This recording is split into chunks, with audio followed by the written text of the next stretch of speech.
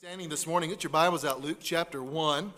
Luke chapter 1, for those of you that are here every week with us, we are going through a series in the book of Luke, and we are now in chapter 9. But if you remember last year, we started, before we were fully here in January, we went through some of the early passages, and then some of the men here went through the Christmas passages, and I just had an itch to go through them with you this year as well. So this is part of our series, but we're just going back about 8 chapters here to Luke chapter 1.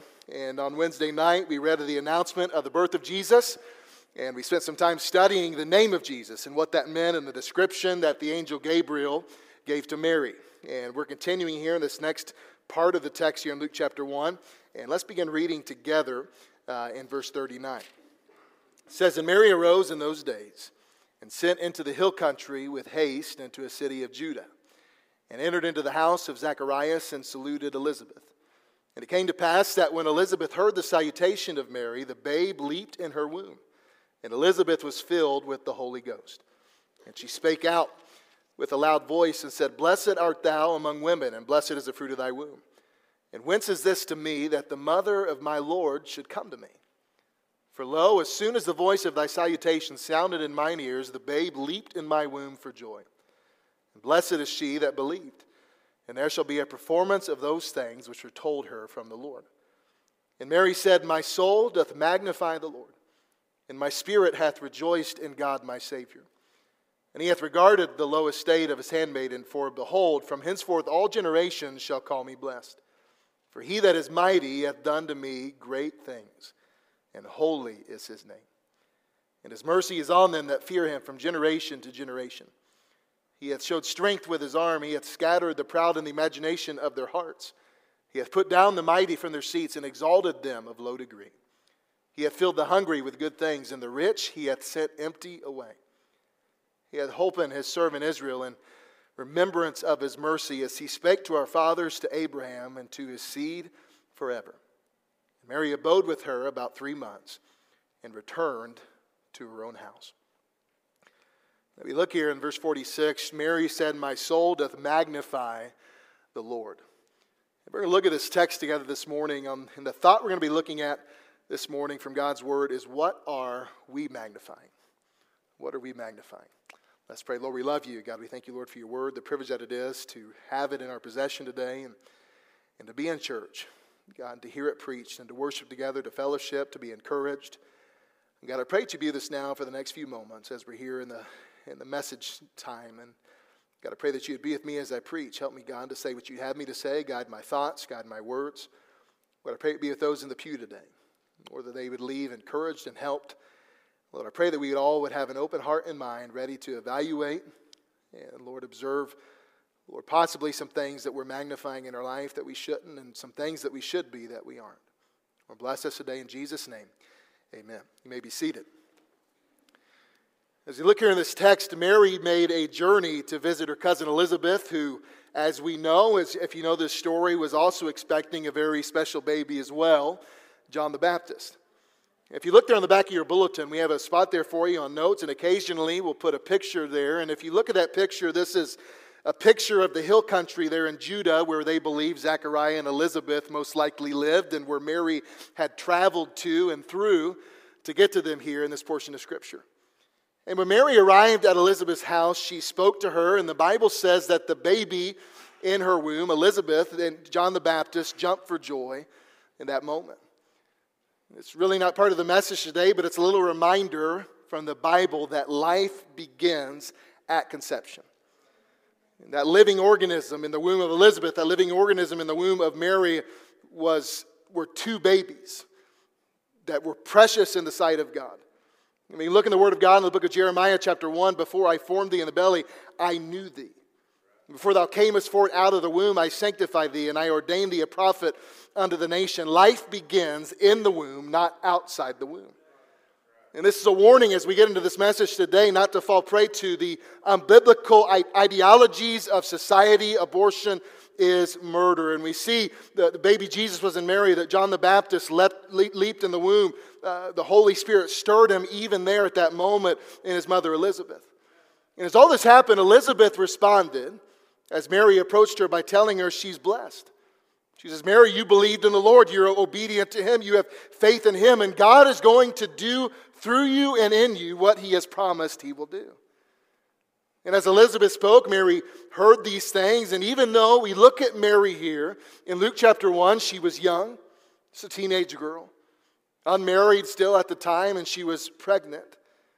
We see Mary there in verse 46, lifting up her voice before God.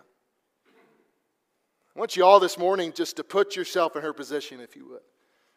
As we look at Mary, and no doubt as young as she was, and the great responsibility that she was now bearing, that God brought on her, do you think this was an easy thing for Mary to deal with? As we hear the news, we saw the angel come to her, and we saw the questioning and the wonder about her heart. And we even look as God, the angel, came to Zechariah, the husband of Elizabeth, and told him about John the Baptist coming, as they had been barren for so many years. We see as this came to Mary's life, I have no doubt today it was a hard thing for Mary to deal with. What a responsibility it was for her to take on. I can think back about 8 years in our life. Back to late 2015, and we found out after having 3 children. Jackson, our oldest, was only 4 at the time. We had 3 already, 4 and under. We find out number 4 is on the way, and so since we'd had a baby about every 18 months, we were pretty experienced with how this goes, and when we need to go to the doctor, what needs to happen, what everything's going to be like. So we waited a little longer than we normally had in the past for this 4th baby and the appointment that came. And I remember going there, I think it was October of 2015, and going there to the doctor, and we're there for the ultrasound, and we'd waited long enough for this first ultrasound was going to possibly tell us the gender, and we were looking forward to that. And I'll never forget when they began to do the ultrasound, the nurse looks at us and she goes, "Oh, you knew there's more than one." And I look at Hallie and she looks at me, and then I look at the screen and I go, "How many are there?" As I looked at that monitor in front of me, it looked like there was 10 of them just going around on that screen. And I'm just thinking, how in the world has this happened? And number 4 turned into twin girls, as you know, Claire and Ruby, that were running around here today. But number 4, we got 2 at once. What a surprise that was. For those of you that remember those days of finding out you were having children and the great surprise it was also a great responsibility. A lot of pressure. And responsibilities that come in life, really beyond children, can be very consuming at times, can't they? There may be someone here this morning that has the great responsibility, something that is consuming their mind, a lot of pressure when it comes to the job. Maybe things haven't turned out like you hoped they would or as you thought they would. Maybe you look at your family and there's certain aspects of the family, certain people in the family that are greatly struggling right now, and you're burdened for them. You're worried how things are going to turn out. There may be a temptation in your life or a stronghold that you've been dealing with for some time now that brings a lot of pressure and burden. The burden of health. The holidays and the expectations of the holidays bring quite a bit of responsibility and burdens. What is our response? As the pressures are on you at this point, at this moment in your life, what comes from your heart? What comes from your mouth in those moments? Is it fear or faith? Is it worry or worship? What is being magnified in your life? We look at Mary, this unmarried, pregnant maiden, carrying the child of God. It's a lot of responsibility. A lot of unknown in that. And as we see her response as she went to her cousin Elizabeth's home, we see her response as reveals a great love and a great faith in God and a life that had been saturated in the Scriptures. And we see the words of Mary here, and as we look at her words, we can be encouraged to praise God in spite of circumstances that the moment may bring. And understand that God's grace is sufficient even in the most troublesome or burdensome of times. If you look in your Bible there, it's quite possible you have a division above verse 46 where it's called the Magnificat. It's a Latin translation of a few words that Mary speaks here, and It's the name of this song that she sang, or she poetically spoke to her cousin there in this moment. But when she said, my soul magnifies, or my soul celebrates the Lord. Mary's response to the pressure was a hymn of praise to God. In her great uncertainty, she magnified the Lord. There's a few things I want to encourage you to magnify today. The first thing we find is magnify His salvation. Mary, the first thing she could do as she magnified the Lord was express her personal praise to God for the blessings in her life. And can I point out to you there in verse 46, Mary knew why this happened to her. Mary knew why this great blessing was there. Mary knew why this was happening in her life. She understood the Scriptures. She knew it was God that brought these things in her life. And as we look at Mary, and no doubt she had knowledge of the Scripture, her song has many similarities here in verse 46 to 55 of the song that Hannah sang in 1 Samuel chapter 2. We're not going to go there for time's sake, but I'd encourage you, if you'd like to study this later, compare this song of Mary to what we would find in 1 Samuel chapter 2. It's very similar. Hannah prayed, my soul rejoiceth in the Lord. Mine horn is exalted in the Lord. My mouth is enlarged over mine enemies because I rejoice in thy salvation. There is none holy as the Lord. Very similar. Every gift that we have is from above. That's what the Bible says. And God deserves your praise. God made you. God loved you before you knew who you were or who He was. Before you even knew anything you were ever going to do, before you knew what this life was about, before you had any experiences, God sent His only Son Jesus to die and pay a debt that you could never pay. And God deserves the praise. Mary knew who deserved the praise. And I love as we look in verse 47, she praised and she magnified God, her Savior. The first object that she praised God for was for salvation. She's praising God for the salvation that she possessed because of Him. And I want to tell you today, you may be here with the pressures of life, or circumstances may not be what you want them to be. You look at your life and things are falling apart. But if you've been redeemed by the precious blood of Jesus, then you have a reason to praise your God today. Jesus Himself said, notwithstanding in this, rejoice not that the spirits are subject unto you, but rather rejoice. Why? Because your names are written in heaven. That's a reason to praise. There are things in this life that may call for rejoicing from us. And there's things in this life that may not call for rejoicing from us. But no matter what, if you are saved today, you can rejoice because your name is found written in heaven. Because you've been saved, you don't have to go to hell. Because you've been saved, you have the Holy Spirit that dwells within you. You have access to heaven. You have access to God in prayer. You can experience the presence of God throughout eternity. So as Paul wrote in the book of Hebrews, let us therefore offer our sacrifice of praise. How often? Continually. I want to encourage you, remember your salvation every day. I can think back as a ninth grader at summer camp there at our church. The preacher preached this message out of 2 Peter chapter 1, and it's a passage that I shared. I believe it was the day that we sent our kids off for camp there at the end of June. In 2 Peter chapter 1, it lists out a list of responsibilities or things that need to be added onto our life. Virtue, knowledge, charity, all those things there that we find in 2 Peter 1. And then he says, if these things be in you and abound, they make you that ye should neither be barren nor unfruitful in the knowledge of our Lord Jesus Christ. Then he says, for he that lacketh these things is blind and cannot see afar off, and hath forgotten that he was purged from his own sins. And that preacher preached that day that if we could just remember what was done for us, it makes it a lot easier to serve God, doesn't it? Those moments, those times where you think truly of the sacrifice your Savior made for you, it impacts your thinking. It impacts your actions. It impacts the way you treat other people. It impacts the way you speak, the things that you do. It impacts every aspect of your life. And I want to encourage you today, remember your salvation every day. Because no matter what comes in your life, knowing without a shadow of a doubt heaven is your home is a cause for rejoicing. It'll make a difference. You know, Mary knew that she didn't deserve it. She knew she didn't merit it. But what is significant about her saying the words, my Savior? You think about that? Mary calling God her Savior. Mary entered the world the same way you and I did. She entered the world in the same condition. She was a sinner who needed a Savior.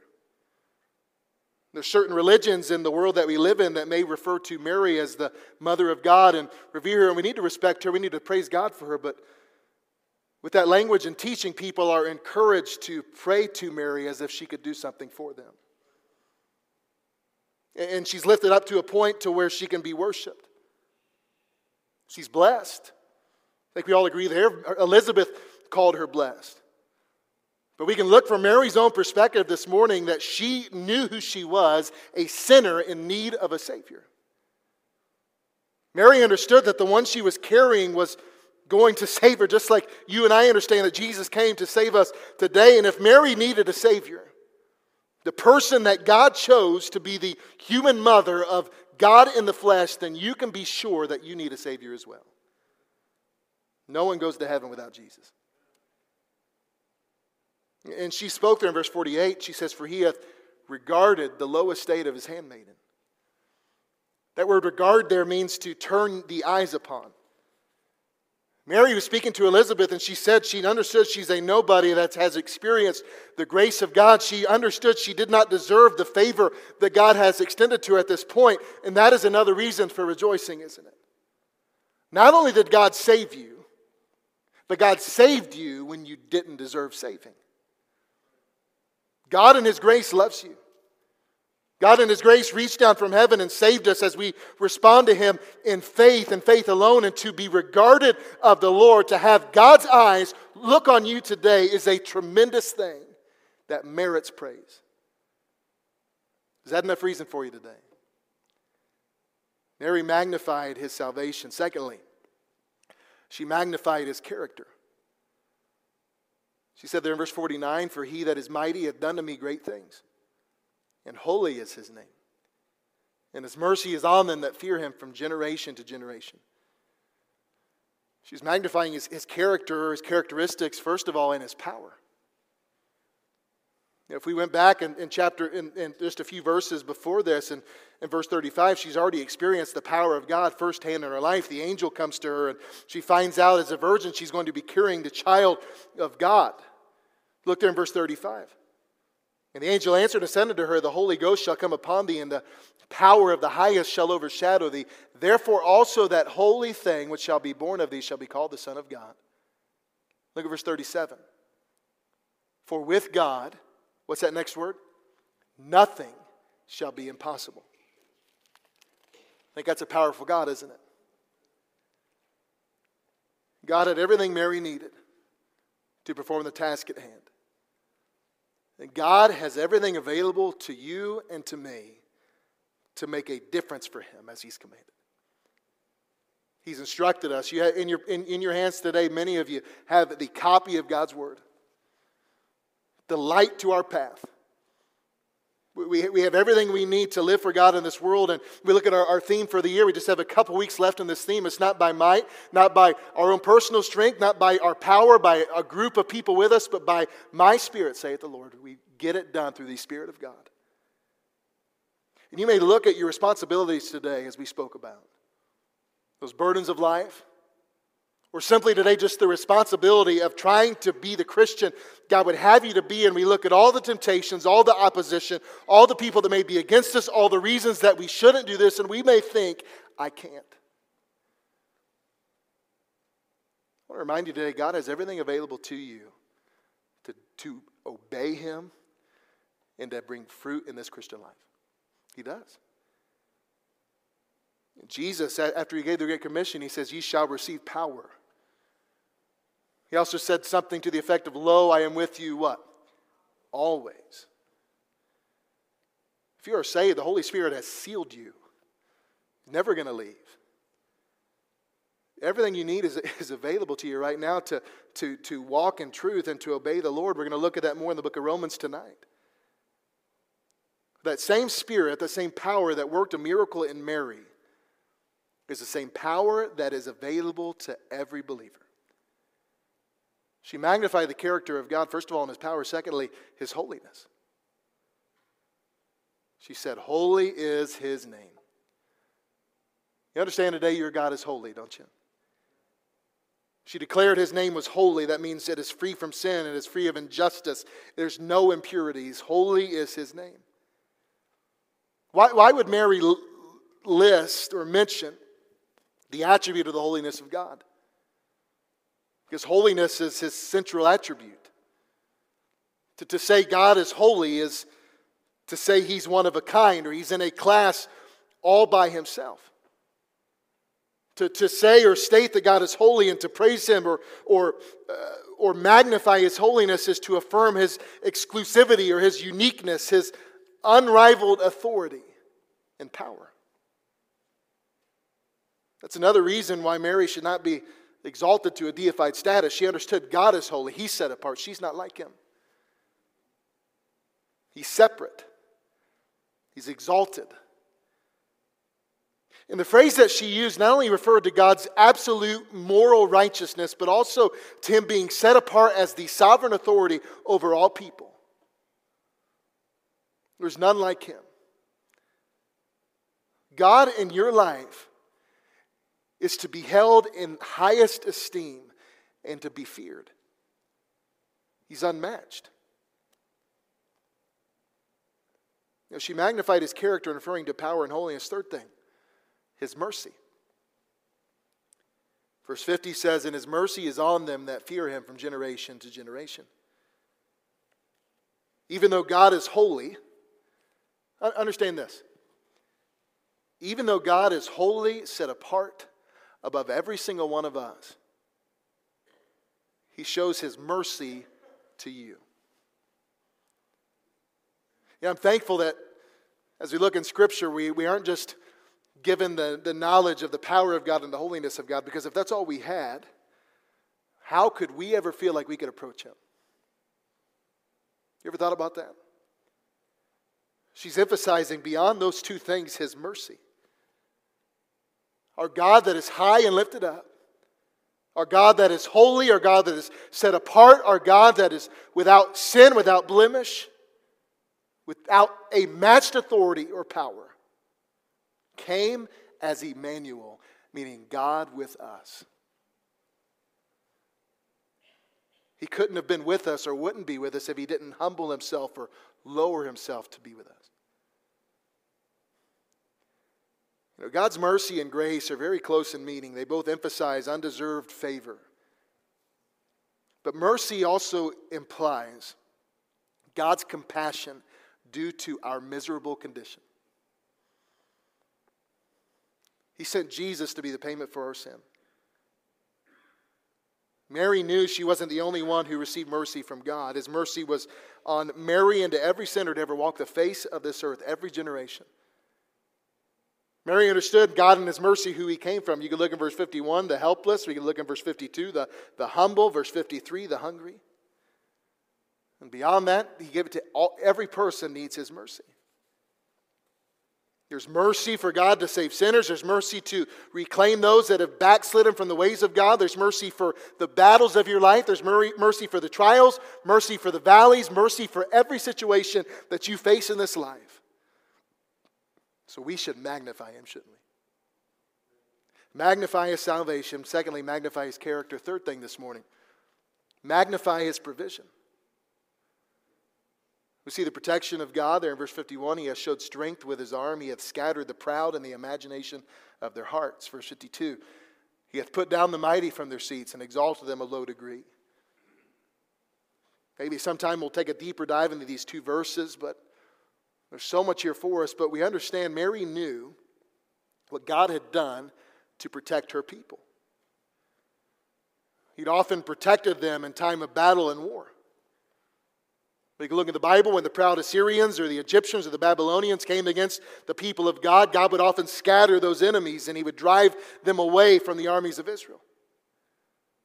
Then we see the sovereignty of God playing out throughout the Word of God and throughout human history. God is control of history from start to finish.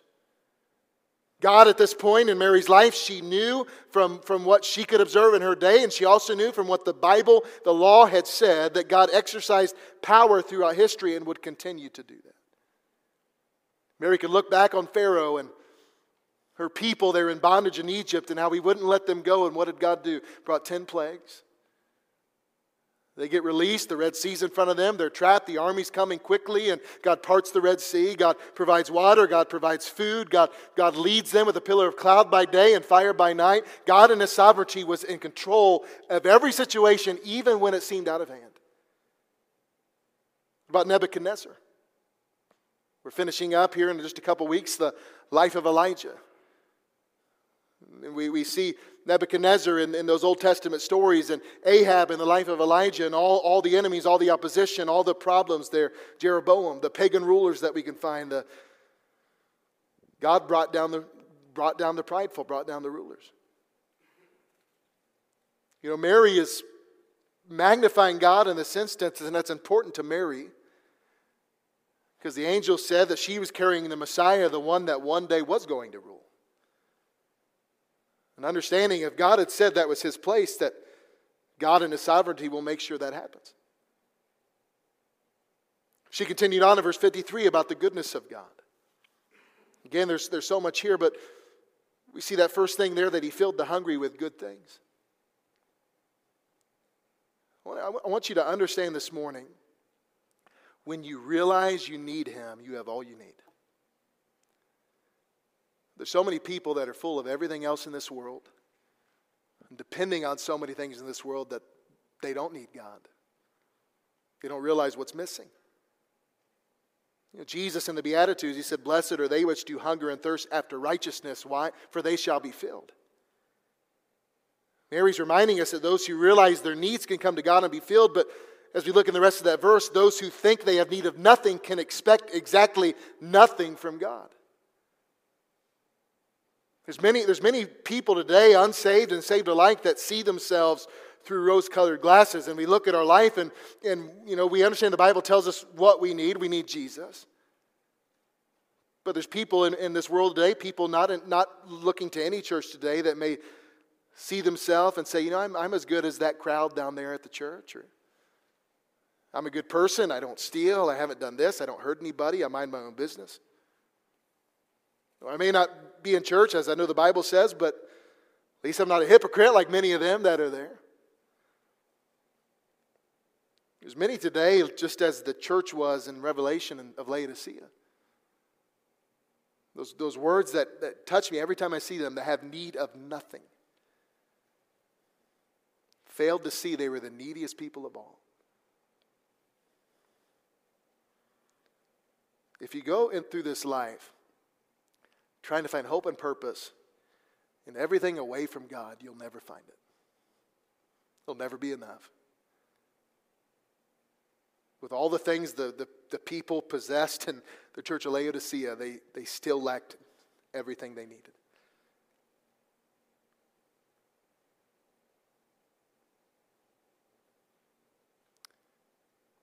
Mary looked to her God and magnified His salvation, magnified His character. Third thing, magnified His provision. Last thing today, we need to magnify His faithfulness. She says there in verse 54, He hath holpen His servant Israel in remembrance of His mercy. And He spake to our fathers, to Abraham, and to his seed forever. Mary just continued to praise God, not only for the blessings in her life, and for the blessings on the generations before her, but she also praised the Lord for remembering to do what He promised to do. She exalted His name, and because her God did not forget her people. If you go back to the end of the Old Testament, we find prophecy after prophecy of one day a Messiah coming, and for about 400 years there was darkness. Nothing. The Jews, they would follow the law. They would share the law with each other. They would read the writings of the major prophets, the minor prophets. They had all the things, the Psalms of David, the writings of Solomon. They had all these things, and they had this promise from God that one day the Messiah would come to help them and redeem them. Generation after generation, they wait. Generation after generation, they tell their children that the Messiah one day will come, and they were under bondage. And as Mary is carrying that Messiah in her womb, she praised God for being a God that keeps His word. This Messiah was finally coming to redeem the people and to restore the nation to a place of righteousness and favor. Jesus was the exact and ultimate fulfillment of those promises. Can I remind you today that God still keeps His promises? And He will never allow anything He has promised to do go undone. What does Romans chapter 4 tell us? And being fully persuaded that what He had promised He was able also to perform. Whatever God has said, He can do. And that's why in your life, no matter what comes in your life, God can be trusted in every situation. If God says He can save you, you can trust Him to save you. If God says He will keep you, you can trust Him to keep you. If God has promised daily provision and provide for your needs, you can trust that He will do that. God will do what He said He will do. He's faithful. So we as Christians need to learn to trust Him, don't we? We need to learn to praise Him, even when the answers haven't come.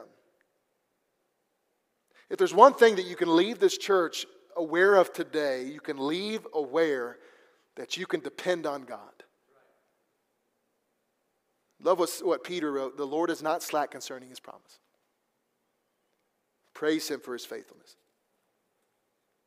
We should praise God for keeping His promises even before we see the promises fulfilled, and understand God remembers His people. Mary was rejoicing in the fact that God hadn't forgotten about the people of Israel. They were His people then, they're still His people today.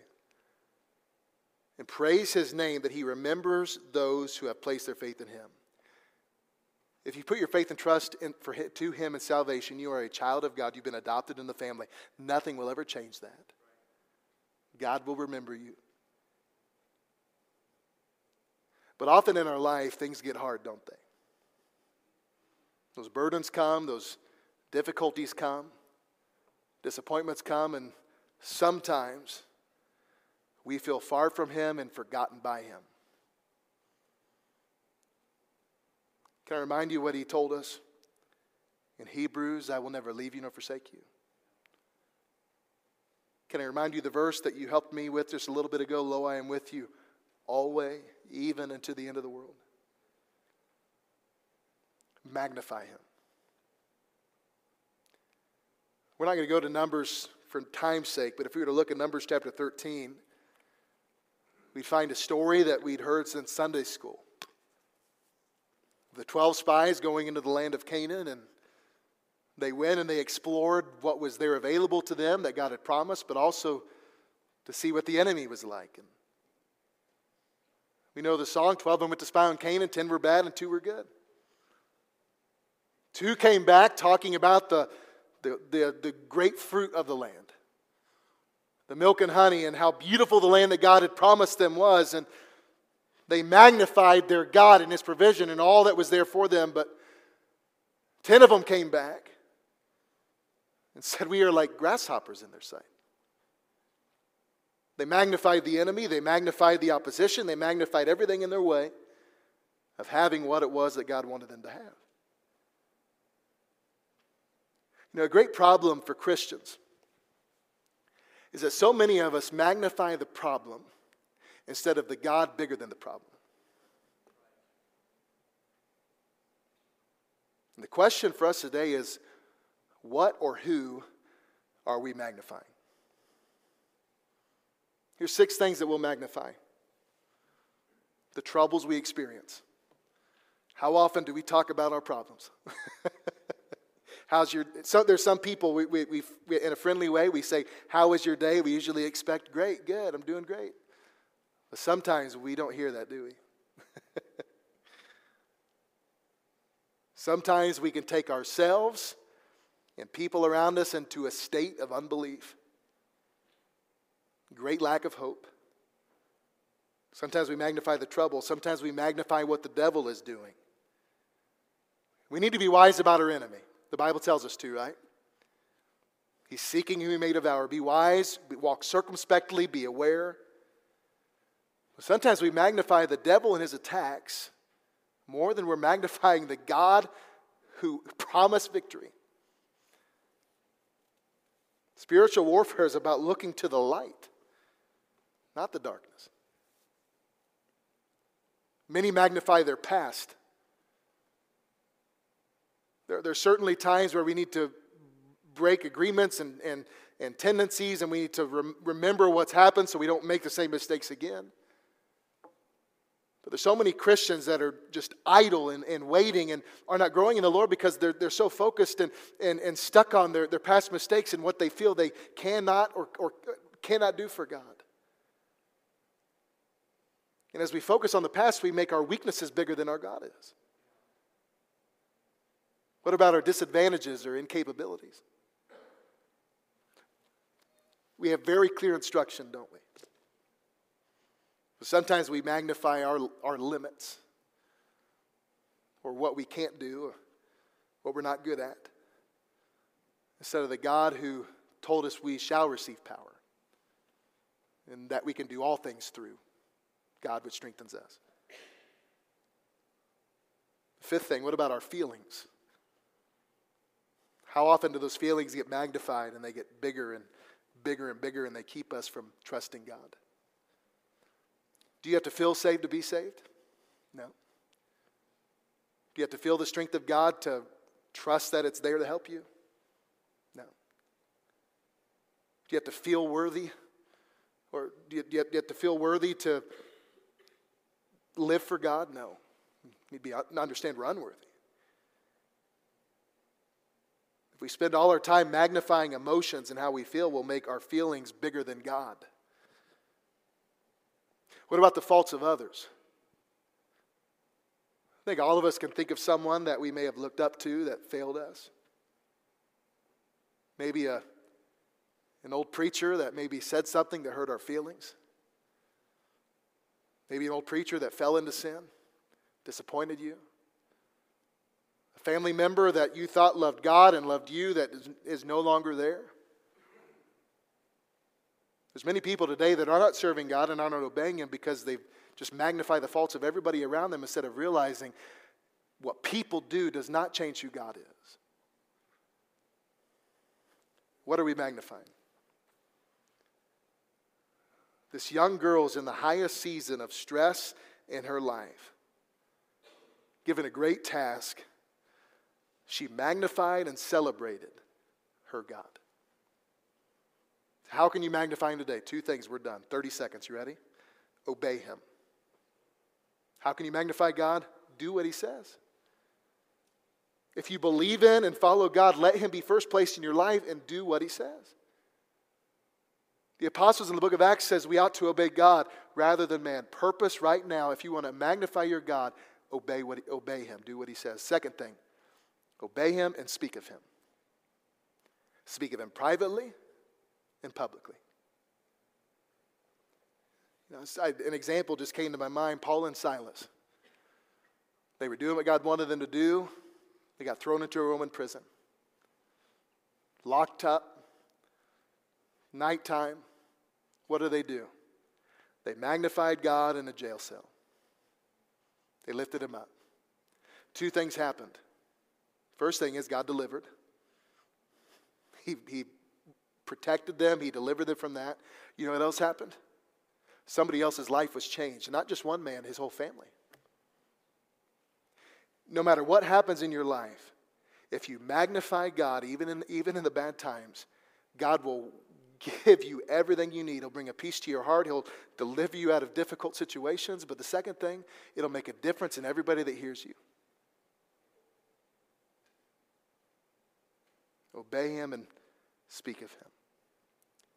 In your difficulty, in your feeling of inadequacy, in your season of waiting, magnify God. In the good times, magnify Him. In the bad times, magnify Him. In the uncertain times, magnify Him. When nothing makes sense, magnify Him. Carry the Song of Mary in your heart. Let's read verse 46 and 47. We'll be done. And Mary said, My soul doth magnify the Lord, and my spirit hath rejoiced in God my Savior. Every head bowed, every eye closed.